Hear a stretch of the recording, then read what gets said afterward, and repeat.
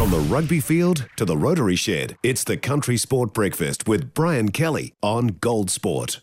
It's time to talk international rugby now on the Country Sport Breakfast, where the second test between the All Blacks and the Irish set for a big one under the roof at Forsyth Bar Stadium in Dunedin. Joining us on the CSB this morning is the man that'll be wearing the number 16 jersey, Samisoni Taukei'aho. Sammy, morning. Good morning, good morning. Now, is it okay to call you Sammy, or shall I call you Samisoni? What do your mates call you? Sammy is fine. Sonny or Samisoni. I get called all sorts of names, so yeah. Oh, fantastic. Let's go back to last weekend, firstly, that first test, a cracking 42-19 win last week. What was said after the game by Fozzie and the rest of the coaching staff? We're quite happy with obviously the result, but we know Irish is a really proud country. They love their rugby, and it's going to be a different test this week. And the focus, obviously, this week was preparing for a different Irish side, and it's going to be a strong side. And we're not taking them lightly at all. We're preparing for a big one. So yeah. Was training this past week sort of, did you feel as though it had been stepped up a bit from the previous week? What was the focus on? Yeah, it's been obviously we want to get better week by week, so it's always a step up every week, and we try to get better, and we're just focusing on what we can control and how we can get the team to be better this week, and so that was the main focus. Last week you were on for the final 25 minutes. How did it feel being out there? Oh, it's always feel good. Feel good to be out there playing for the black jersey, and it was really, really fast. But I really enjoyed it, and was just out there doing my job and helping out the rest of the boys wherever I can. Yeah. It looked incredibly physical. I mean, those Irish are big guys too, aren't they? Yeah, they're really big guys, and you're not wrong. It was physical. You don't want them to run at you too many times, so yeah, big boys. You got through a massive, I think, 13 tackles while you were out there. Is that a big thing that you try to focus on when you get out there, is just nailing your man, tackling? For me, I'll just get out there and, like I said before, I just want to do what I need to do for the team. And if it's just tackling my heart out, and I'm happy to do that. So, yeah.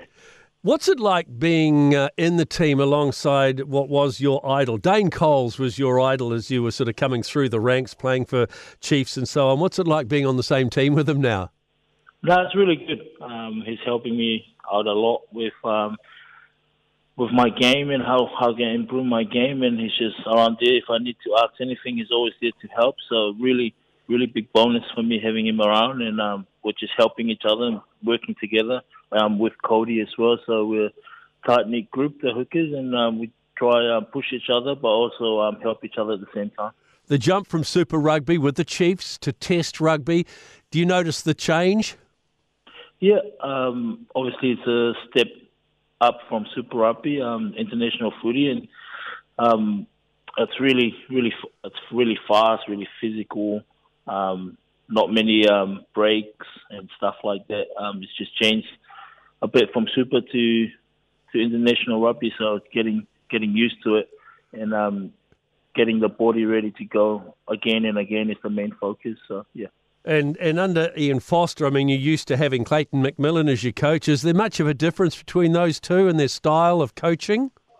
No, they're pretty similar. The coaches, and I love working working under both of them, and it's pretty good. Can you remember what it was like making your debut for the All Blacks a season or two ago now?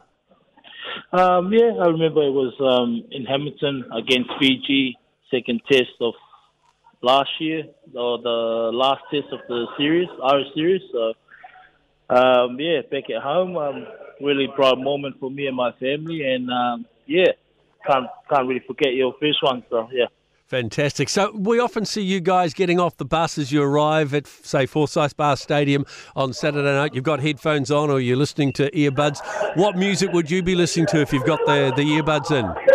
I usually listen to some of the my Tongan music, but don't mind a bit of country music at times. Fantastic. Well, we wish you and the ABs the very best of luck under the roof at Forsyth Bar Saturday night. Well done, Sammy. No worries. Thank you. One of the scariest things you can hear as a parent is quiet. But if you do get a little quiet time, have a listen to The Parenting Hangover. It's not scary at all. If I bump into a couple and they have a boy and they have a girl, and I'm like, oh, boy, girl, snip. You've got a boy, you've got a girl, get the snip. You're done. You get to figure out what it's like raising a girl, you get to figure out what it's like raising a boy, save yourself a ton of stress and money. You've got your perfect little family. The Parenting Hangover with Clint and Jordan. New episodes every Thursday on iHeartRadio or wherever you get your podcasts.